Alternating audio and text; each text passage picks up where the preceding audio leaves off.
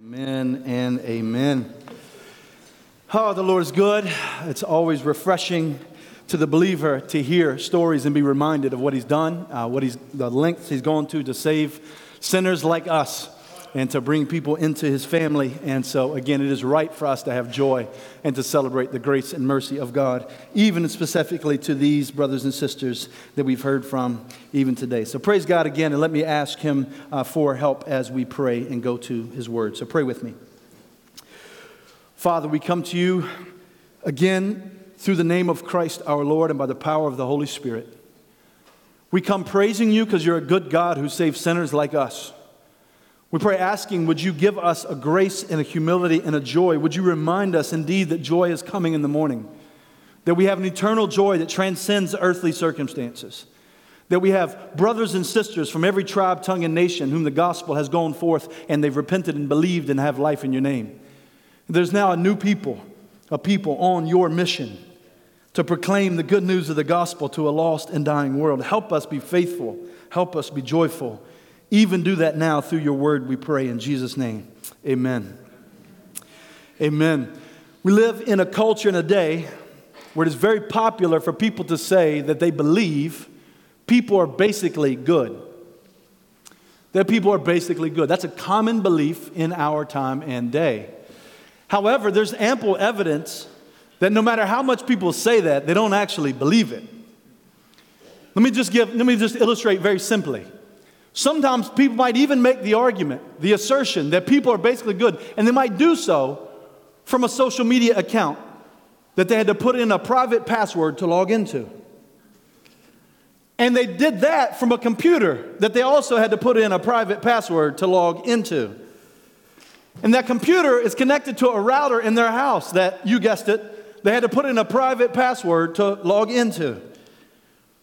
And that router is behind a door that not only locks, but has a deadbolt to make sure a simple burglary can't take place. And not only is there a deadbolt and a lock, there's a camera on the doorbell filming people to make sure if somebody tries to break in, you can see it happening. And there's cameras outside to try to protect you as well. And on that security system, it's automatically connected to authorities so that if someone breaks in, it will automatically call them. And if they break in and happen to hold you hostage, you have to set up this special password with them to know whether or not you're held hostage. And then when you walk out of those doors, you go unlock your car door to get in your car. And you drive to work. You may stop by for a biscuit on the way to work, and you pull into parking lots where it's not unusual to see a Brinks truck or some kind of armored truck with an armored security guard going inside to get the cash to bring it back into the armored security guard truck in order to take it to the bank where it's safe and secure. And in fact, if we believe people were basically good, we would see no need for all of this security. That's how I know people don't actually believe that people are basically good. We know we need all this security because people will steal from you. You basically believe that. Look at all your passwords and locks. And this is not only true of material valuables. If people were basically good, there'd be no need for professors and teachers to check papers for plagiarism. There'd be no laws and rules, strict rules to protect against tax evasion. No need for copyright laws or patents to credit inventors. No need for specific expense accounts at work to make sure you're not cheating with the money at work. No need for witnesses in court. So people may say that people are basically good, but all the steps they take to keep their money, their information, and themselves safe say otherwise. And really, we need no explanation for why the 10 Commandments would include the 8th commandment, you shall not steal. We get it. Theft is common because thieves are common. We don't think people are basically good. We think if we turn and we don't have a million login passwords, we'll get something stolen from us. That's what we think about people actually. Thieves are common because we live in a fallen world where people are not basically good, but are obviously sinful. There's even some weeks when you gather on Sunday morning to preach on the 8th commandment, and you find out the keyboard was stolen during the week. So literally the band called me this morning like, did you let somebody borrow the keyboard? That's not our normal keyboard. No, I didn't. So either it's an incredible prank or someone stole our keyboard this week. On the week in God's providence, I'll be preaching on do not steal. Now listen, if you're here and you stole it. Buckle up. That's all I'm going to say. But the main point this morning, and none of that is like a preacher story. That's all really true. That really happened. But the main point this morning as we exposit and think about this 8th commandment, do not take what belongs to someone else. Instead, receive what God gives in Christ and share it with others. Do not take what belongs to someone else. Instead, receive what God gives in Christ and share it with others. So in more simple terms, don't take, but receive and share. Feels a little bit like a sermon for toddlers. Don't take, receive, and share. Maybe humanity is not quite as mature as we think. Maybe we need the truth of God's word to convict us afresh. Do not take what belongs to someone else. Instead, receive what God gives in Christ and share it. Those 3 exhortations will shape our message for this morning. First, do not take what belongs to someone else. The 8th commandment is not very complex to explain. It simply forbids you from taking something that belongs to someone else. This is an obvious violation of neighbor love. It's not loving to someone to take something that belongs to them. So I want to submit to you at least just a minimum of 7 ways that we can break this command. I think there are more. But for the sake of time and then just simplicity, I want to point out 7 ways I think we break this commandment by taking that which belongs to others. Some which are very, very obvious and evident to us, maybe others that may catch you off guard. First, stealing personal property. Stealing personal property, like a keyboard from a church. That's a good illustration, live illustration for this morning. Stealing personal property. Many of you have been entertained by movies about this kind of thing, like the Ocean's 11 series. Or perhaps The Italian Job. Or maybe you've tuned in recently. Rachel and I found a new series on the Discovery Channel called History's Greatest Heist with Pierce Brosnan. So this is pretty simple. This is simply taking some material belonging of someone else for yourself without permission. Now, I don't assume necessarily that there are people here who've committed a famous diamond heist like the first episode of that show. But maybe some of you took candy from a store as a child. Perhaps as a rebellious teen, you stole some electronic device from a store or a friend or a house.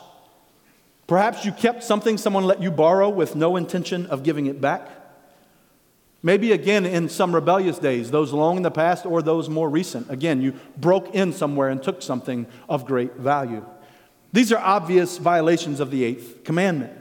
These are not the only kind of violations the 8th commandment is talking about. Also, secondly, a violation of the 8th commandment is using deceitful actions to take what rightfully belongs to someone else.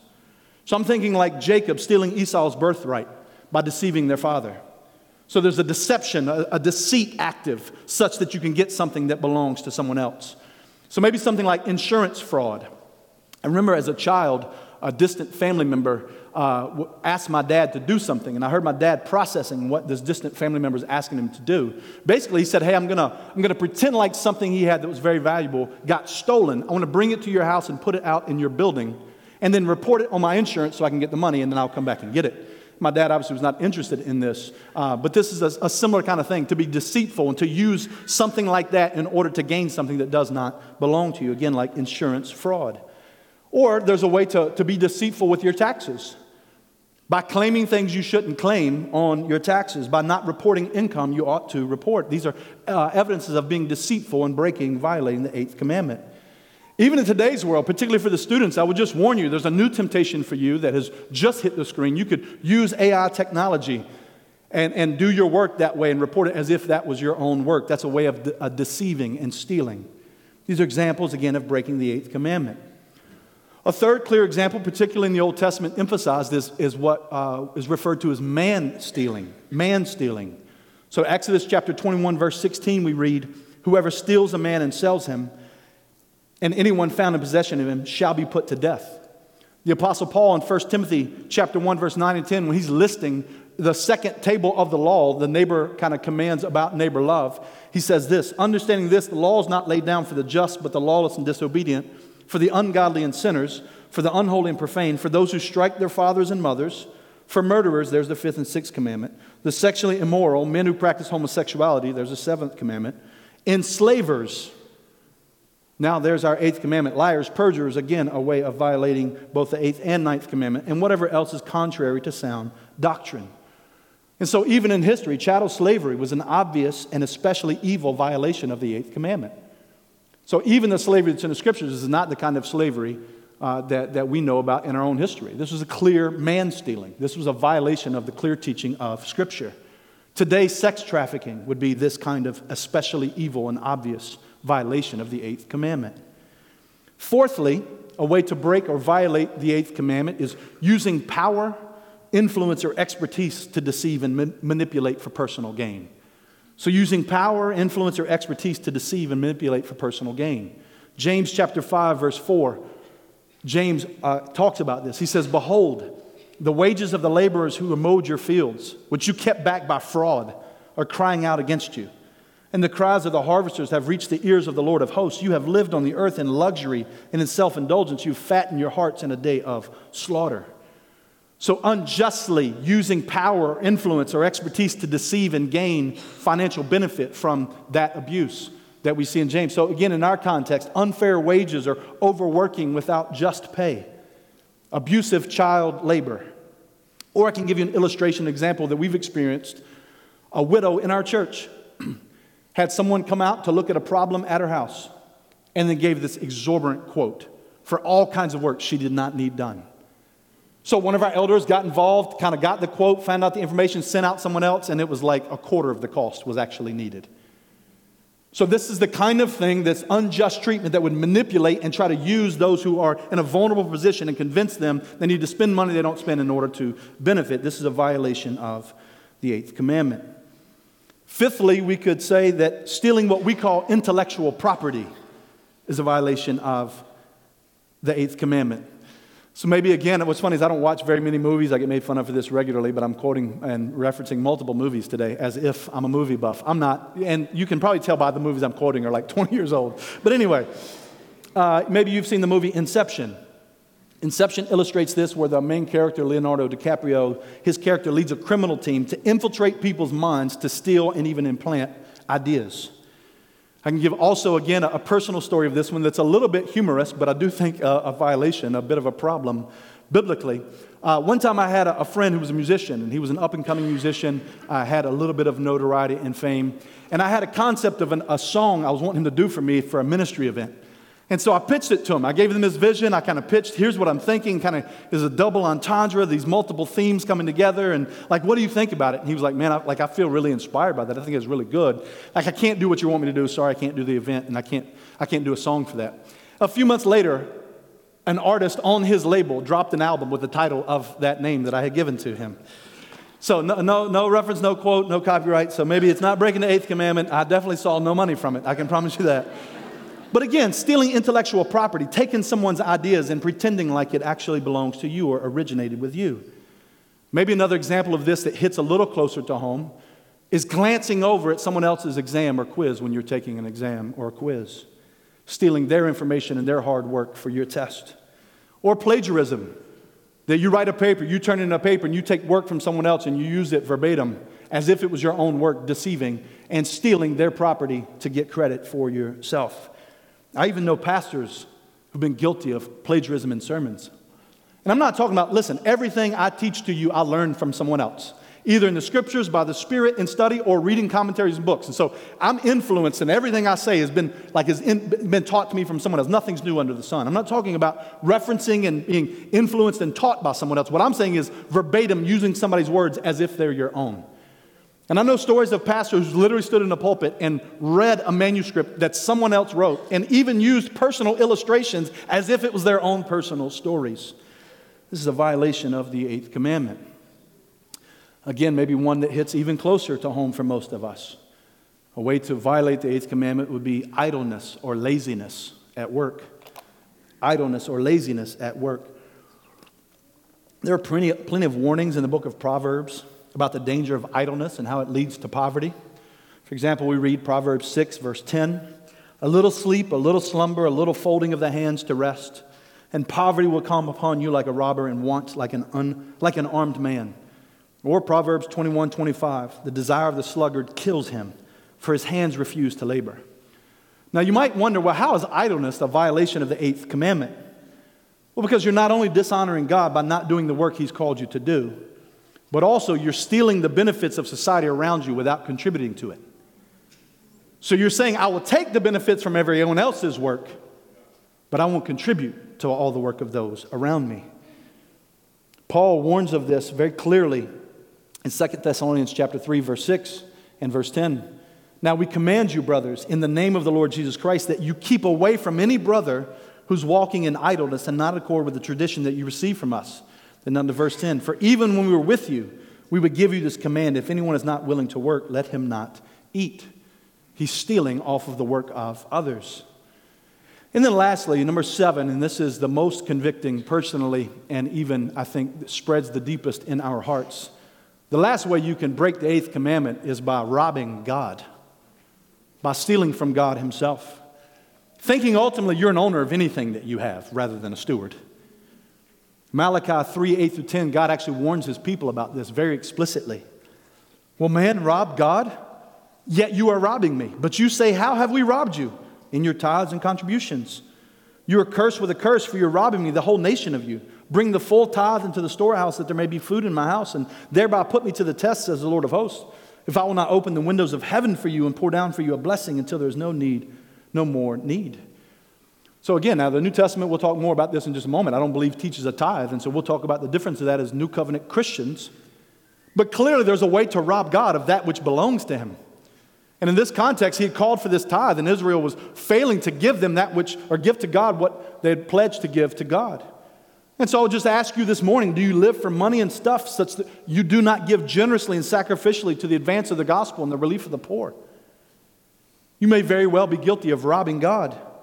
As I've shared with you guys many a times in my own personal story, I remember my freshman year of college, being at a New Year's conference with Campus Outreach and hearing the gospel preached, and as the man talked about the glory of God, I realized, and I was convicted down to my core, that we're supposed to live for the glory of God.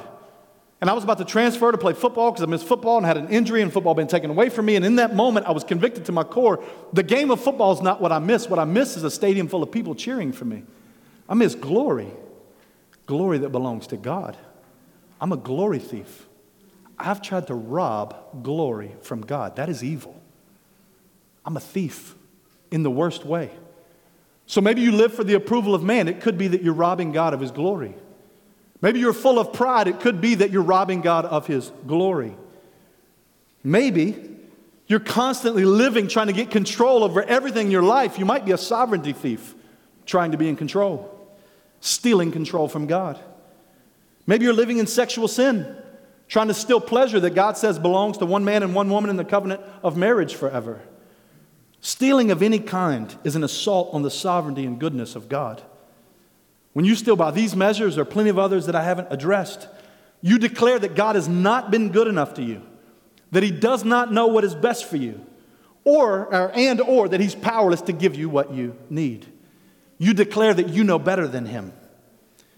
And you're sinning against other people by attacking his sovereignty, his goodness, and his wisdom, and what he's given to them. You're saying, no, that's for me. So you're attacking and sinning against God and against man. There's no reason that Martin Luther, the reformer, says if we look at mankind in all of its conditions, it is nothing but a vast, wide stable full of great thieves. So again, first exhortation, do not take what belongs to someone else. Second exhortation, receive what he gives. Surely I hope at this moment, as you've thought about what's going on in your heart and the categories of your life, there might be silly little things you've stolen, or now you might realize there's more serious things, and that you've even attempted to rob God himself. And as we've done through all of these commandments, as we've studied through the 10 commandments, we've realized what the Apostle Paul says in Romans chapter 3, verse 10. None is righteous, no, not one. None of us can get through these 10 commandments and feel clear and clean. We're all guilty and sinful. Today, we've learned even that we're all guilty of breaking the 8th commandment, even if not ways that would land us on a TV show with Pierce Brosnan. We all stand guilty compared to God and the righteous requirement of his law, though. So it's easy to look at other sinners and think, well, I haven't stolen things like they have. But then God is looking like, yeah, but you tried to rob me. Like, stop comparing yourself to God and compare yourself to man. And suddenly we realize why Paul says none is righteous, no, not one. So what do? Is there forgiveness to be found, hope to be found for violators of the 8th commandment, and indeed all of God's commandments? Do you remember who the Lord Jesus was crucified between? – Matthew chapter 27, verse 38. 2 robbers were crucified with him, one on the right and one on the left. Jesus, the very Son of God, was crucified between 2 thieves, 2 obvious, guilty breakers of the 8th commandment. And these 2 thieves illustrate the 2 options you have with the guilt of your commandment breaking. Let's look closer at Luke's account. Luke chapter 23, verse 39. One of the criminals, again a thief, who were hanged, railed at him, saying, "Are you not the Christ? Save yourself and us." So one criminal, get this, hanging on the cross, bleeding, suffering, dying, the Son of God in between. He looks at the Son of God and says, "If you are who you say you are, do something and prove yourself and relieve all the suffering we're going through." Notice this is not a repentant and humble posture. So he's got a little bit of a posture. It's like, no, I ain't willing to trust that you're the Christ, the Son of God, unless you get me down from this suffering. Then maybe I'll think about believing in you. Do something for me and for us according to my will. Then I'll decide what I think about you. See, friends, enemies of Christ might be outright rejectors of Christ. Or they might be a little more agnostic with it. Saying, look, I'm not saying he's not God, but I'm not really willing to acknowledge him until there's immediate, observable, obvious, personal benefit to me according to my will. But friends, I would just say to you, if you only submit to God, if God submits to you, then you're being your own God. That's like you're having a God that submits to you, you are God. So if your submission is based on his submission to you, you've got the whole thing out of order. Even phony Christianity has the same posture. Phony Christianity, kind of prosperity gospel Christianity, is like, Jesus, if you will alleviate me having to carry a cross, relieve my suffering, give me only blessing, well, then I'll follow you as Messiah. But did Christ not say, take up your cross, die daily, and follow me? So phony Christianity is like, no, get my suffering away from me, then I will follow you. If you'll bless me with prosperity and riches without persecution or rigor, then you can be king. Friends, an enemy of God is willing to be blessed by God. They just refuse to bow to God. Any enemy of God is willing to be blessed by him. But they don't want to bow to him. But notice the other thief on the cross. We continue reading verse 40. But the other rebuked him, saying, "Do you not fear God, since you're under the same sentence of condemnation? And we indeed justly, for receiving the due reward of our deeds, but this man has done nothing wrong." Now notice this thief makes a very simple confession, but he's confessing 2 very profound realities. Simple confession of very profound truths. Truth number 1, personal guilt. He acknowledges with the other thief, we're guilty. We're suffering justice for that which we actually deserve because we are thieves, we are criminals, we've broken the 8th commandment. We deserve to suffer and die. We are guilty. We're getting the just punishment we deserve. That's his first observation. But notice his second one. Not only personal guilt, he highlights Jesus' innocence. He says he's done nothing wrong. He doesn't deserve this punishment. You and I do. We're guilty. He's not guilty. We're thieves. He's not a thief. We're getting what we deserve. He doesn't deserve this. What should one do when you're convicted that you are guilty and that Christ is innocent and yet he suffers the punishment you justly deserve? Like this thief, you cast yourself on the mercy of Christ. He continues, look at verse 42. He said, "Jesus, remember me when you come into your kingdom." So in this moment, he's like, look, I don't know how this is going to shake out. All I know is that on the other side of this, you're reigning and ruling in your kingdom. And in that kingdom, will you remember me? In that kingdom where you're the king? I don't think he has any idea what he's actually confessing in detail. I don't know that this thief understands death, burial, and resurrection. I don't know that he understands Christ is going to suffer and die in the place of sinners and then on the 3rd day get up. But he clearly understands, I'm guilty, you're innocent, you're the king, and on the other side of this you're reigning. Will you remember me in that reign? He knows enough gospel to cast himself at the mercy of Christ. And he says, remember me. And how does Christ respond to guilty sinners who have broken the 8th and indeed any and all commandments? Who cast themselves at his mercy, seeing their guilt, seeing his innocence. Luke 23:43. And he said to him, "Truly I say to you, today you'll be with me in paradise." Christ our Lord can transform and save thieves, even in the last hour. Now, today is the day of salvation, the Apostle Paul says, so you ought not wait until the last hour. But even in the last hour, our God's grace is sufficient to save sinners. He died for thieves and sinners of all types. He died in between two thieves. One thief wanted the blessing of Christ without bowing to him as Messiah and King. And unless there's a private interaction he had that's not recorded in Scripture, he got exactly what he wanted, an eternity without Christ.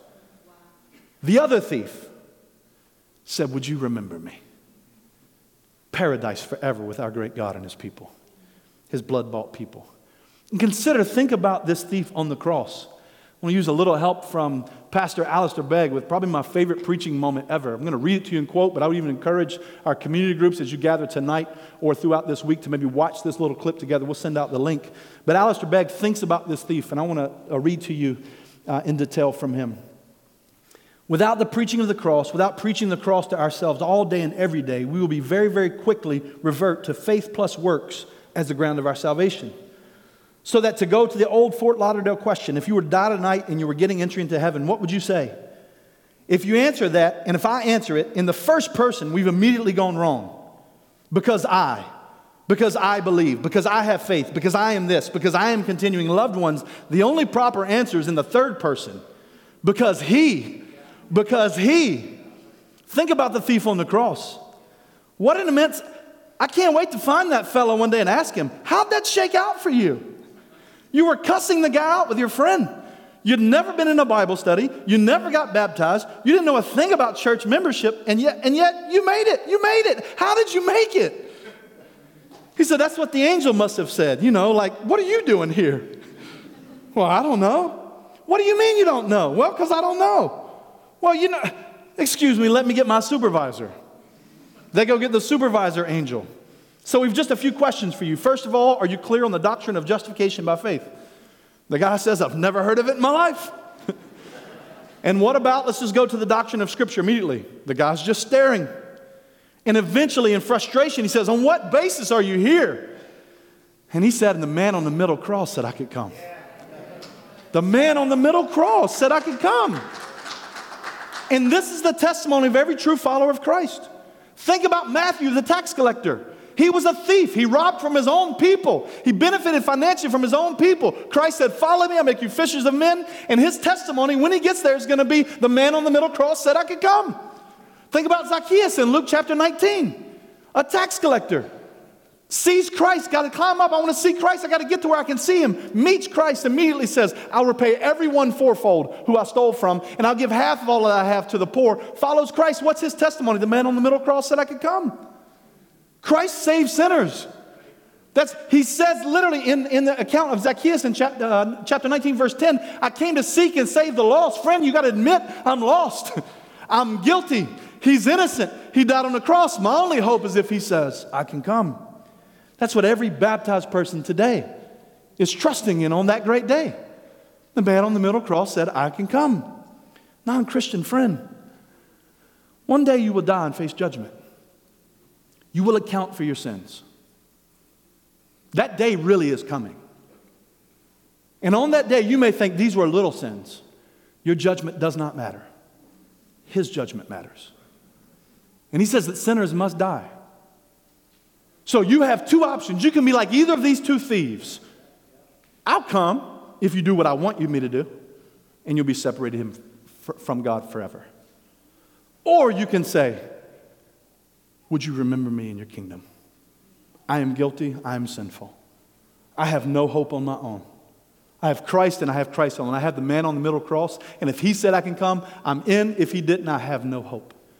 Non-Christian friend, would you repent and believe and cast yourself on the mercy and grace of Christ? He has great mercy, and he can save a sinner like you, a sinner like Matthew, a sinner like Zacchaeus, a sinner like the thief on the cross, a sinner like me, a sinner like all here who he has saved. The only thing that matters for the rest of your life, nothing matters like knowing if the man on the middle cross says you can come. So again, first exhortation, do not take what belongs to you. Receive what he gives. Salvation in Christ. But then third exhortation, and share it. So don't take what's not yours, receive what he gives, and then share it. Thirdly, share what he gives.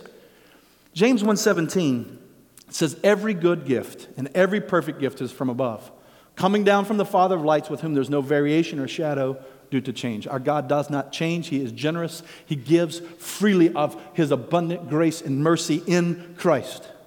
He gives good gifts according to his wisdom, according to his goodness, and according to his sovereignty. The greatest gift is, as we've seen, is salvation in the gospel. But that's not the only gift. It's important, if we understand the 8th commandment correctly, that I just want to point out a clear implication of the 8th commandment. Personal property is legitimate and is a blessing of God. So he's assuming, no, stuff belongs to other people and you should not take it, which is an affirmation that to have personal property is something that God means for people to have. That he's a good God who gives good gifts. We'll see it when we study the chapters after this that talk about protecting land and crops and farm and boundary lines. He said, no. I demonstrate and I give forth my goodness in abundance. I give things to people for them to steward. We're made in the image of God to reign and rule underneath his reign and rule, including over things he gives to us and means for us to have. It's not wrong to have private, personal property. In fact, it's a good gift of God. Having said that, we have to understand ultimately we're not owners of anything. We are stewards.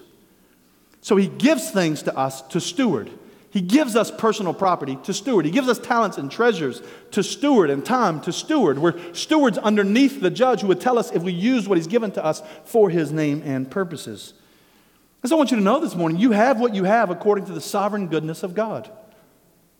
It is also true that you do not have what you do not have according to the sovereign goodness of God. You're called to steward what you have, not what you don't have. He's not going to hold you accountable to steward that which he has not given to you. He's going to hold you accountable to steward what he has given to you. As a church, he's given us talents and time and treasures to steward. We will be held accountable for what we steward as a church. And we steward what we have received by sharing it with others.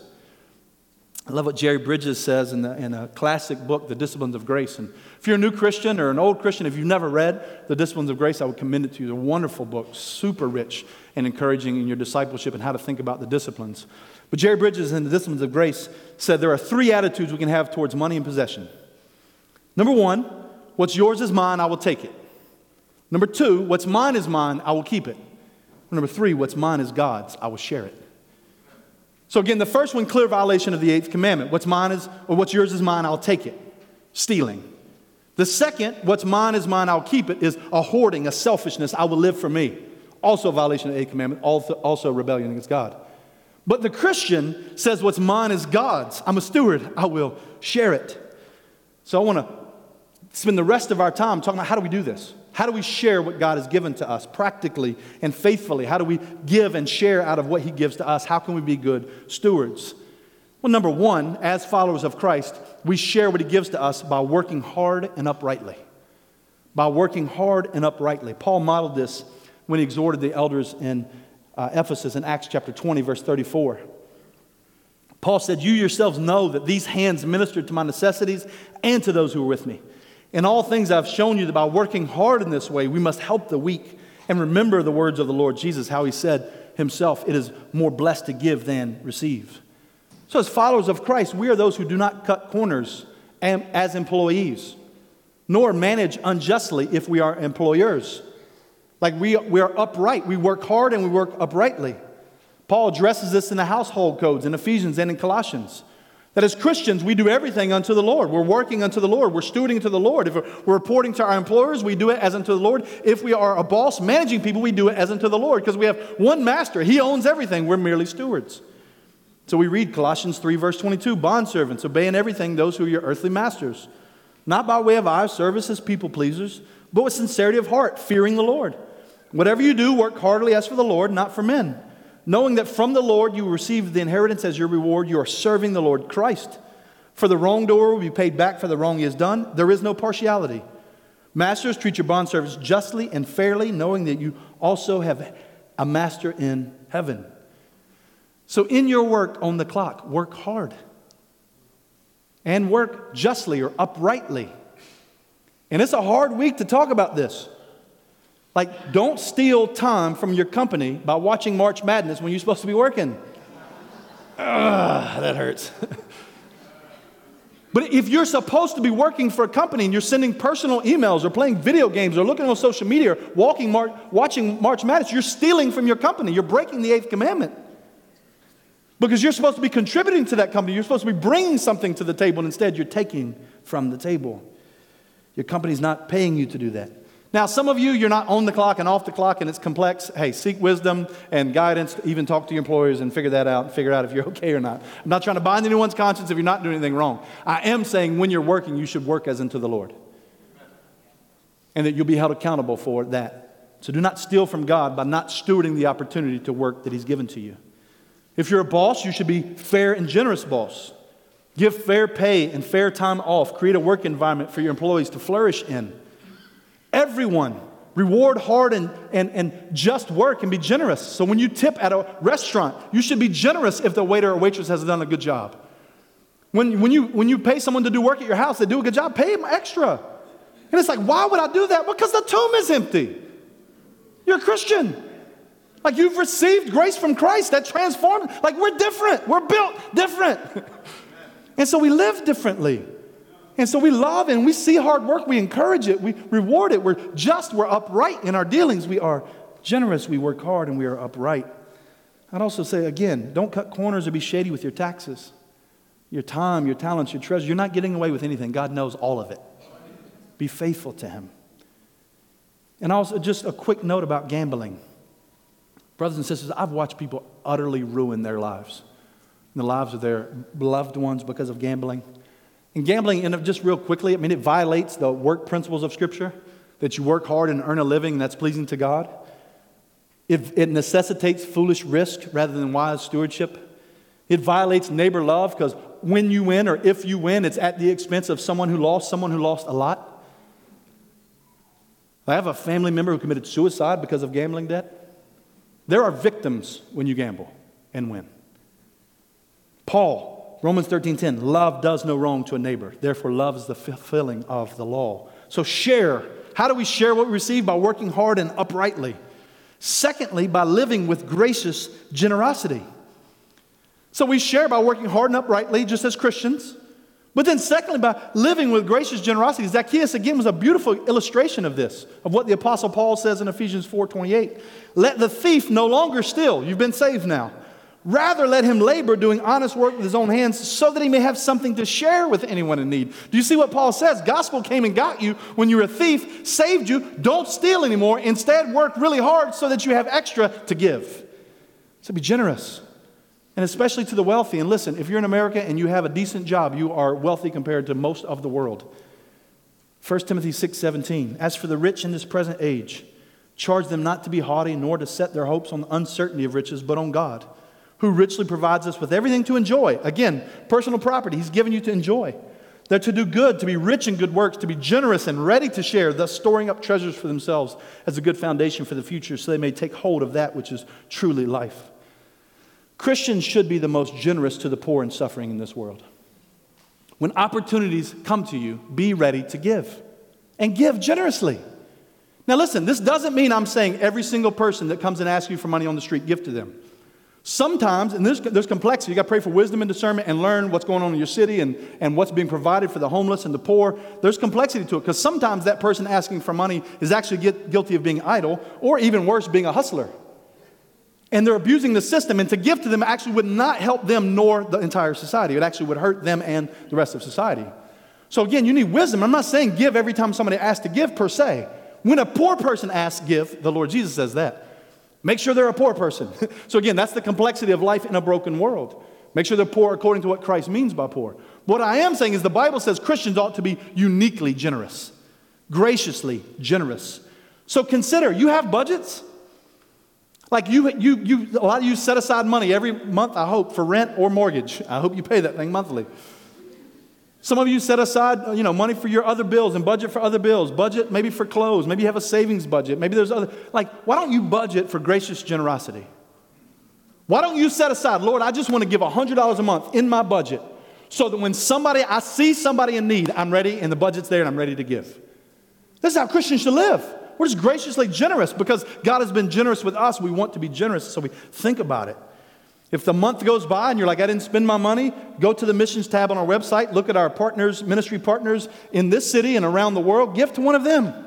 Or give to our benevolence budget so that as we see needs in our church. But there's plenty of needs around the world. Give, be generous, share by working hard and uprightly, by living with gracious generosity. And lastly, by prioritizing gospel generosity. So I think Christians should be the most generous to the poor. But friends, we must prioritize gospel generosity. We receive the greatest treasure in the world in the gospel of Christ. So we talked about in our second point. As a church, as Christians, we're the only people on the planet prioritizing getting the gospel to the ends of the earth. Nobody else in the world is thinking about that except for those who've been saved by God in Christ. We're the only ones saying, how do we get the good news to every tribe, tongue, and nation? How do we meet the needs of the poor in the name of Christ? We're the only followers of Christ, only churches of Christ are doing that. Therefore, we must prioritize gospel generosity. We've covenanted as a church to do this together. That's why even in our church budget, we're trying our best to get right at 20% at least is going out just to mission work, to gospel work. We got to steward the work God has here. We got buildings, we got people, like we have bills to pay, we got to be good stewards, but man, we want to be super gracious to get the gospel to the ends of the earth. Now again, I don't think the New Testament teaches the tithe, that is 10%. Instead, in 2 Corinthians chapter 8 and 9, I don't have time to go there in the verses, they're long, but what we see in 2 Corinthians chapter 8 and 9, basically is that Christians give until it hurts, and they're super happy about it. The tomb's empty, the throne's occupied, he's saving sinners, they're getting baptized, repenting and believing, they're going to go to glory, thieves are still getting saved in the 9th hour. We see that going on, and we're like, we want people to know Christ, so we give a ton of money, and we're super happy about it. The pastor doesn't have to do some fundraising thing and twist our arms and talk us in, like, we don't have to do that because we're Christians. Like, we want to give, we want to alleviate the suffering of the poor, and we want the gospel to go to the ends of the earth because we love God. And so we partner with gospel-preaching churches, and we send missionaries, and we send those who have an opportunity to go. Right now, we have a sister in the Middle East, somewhere we can't even tell you where she is, proclaiming gospel. Why? Because the tomb's empty. And so we're going to, every Christian ought to have things you want to do in your life you can't afford to do because you're giving too much money away. That's just normal Christianity. That's not superstar Christianity. That's normal Christianity. Unfortunately, too many churches and too many Christians are walking around in America being unfaithful Christians. Our issue is not they're not being superstar Christians. They're being unfaithful, period. Doesn't mean they're not saved. Just means they're not living the way we ought to live when it comes to finances. We ought to give until it hurts.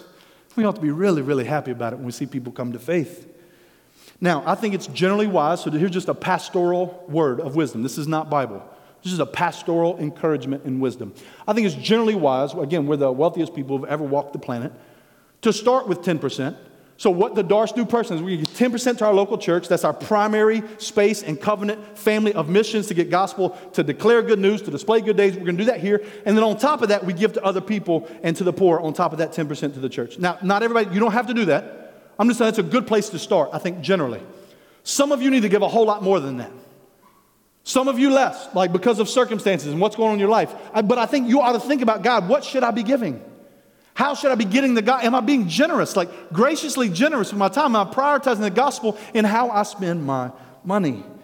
I think those are generally wise things. One pastoral warning I would have, and I observe this particularly with younger families, younger couples. It's very tempting to believe that one day when you make more money, you'll give more money. I'm just telling you, we watch it, it doesn't happen that way. You are as generous today as you will be tomorrow. So if you give a certain percentage today, you'll do that tomorrow. If not, you'll just keep giving what you normally give, and if you keep making more money and you'll keep it where it's at, you actually get less and less and less generous. I don't think that's how sanctification works. I think the gospel makes us more generous, not less. And so I think you should think deeply about, wait a minute, as the Lord adds, again, you got to steward, you got to think about retirement, you got to think about kids and college and future, and you got to steward all those things. But plan to give, or you're not going to give the way you ought to give. J.C. Ryle has a word for us even thinking about tomorrow. He says, tomorrow's the devil's day, but today's God's. Satan does not care how spiritual your intentions are or how holy your resolutions, if only they are determined to be done tomorrow. Don't wait till tomorrow. Don't wait till the promotion. Seek to be a wise and generous steward of what God has given you today. Seek to live out this reality today and trust Him you'll be faithful even on tomorrow. Even at King's Cross, I want you to know your giving is going to great gospel works. So a team of us got to go to Puerto Rico. What God is doing down there is incredible.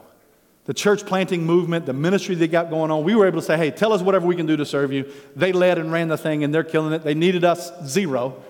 But man, they used us and put us to work, and it was a joy to be there. And we're able to partner. So we've got works going on in India. We've got works, again, going on in the Middle East. We've got Latin America. The stuff that's going on through Pillar Network in Latin America is like there's all kinds of gospel work going on all over the world because of we're getting to contribute and be a part of it.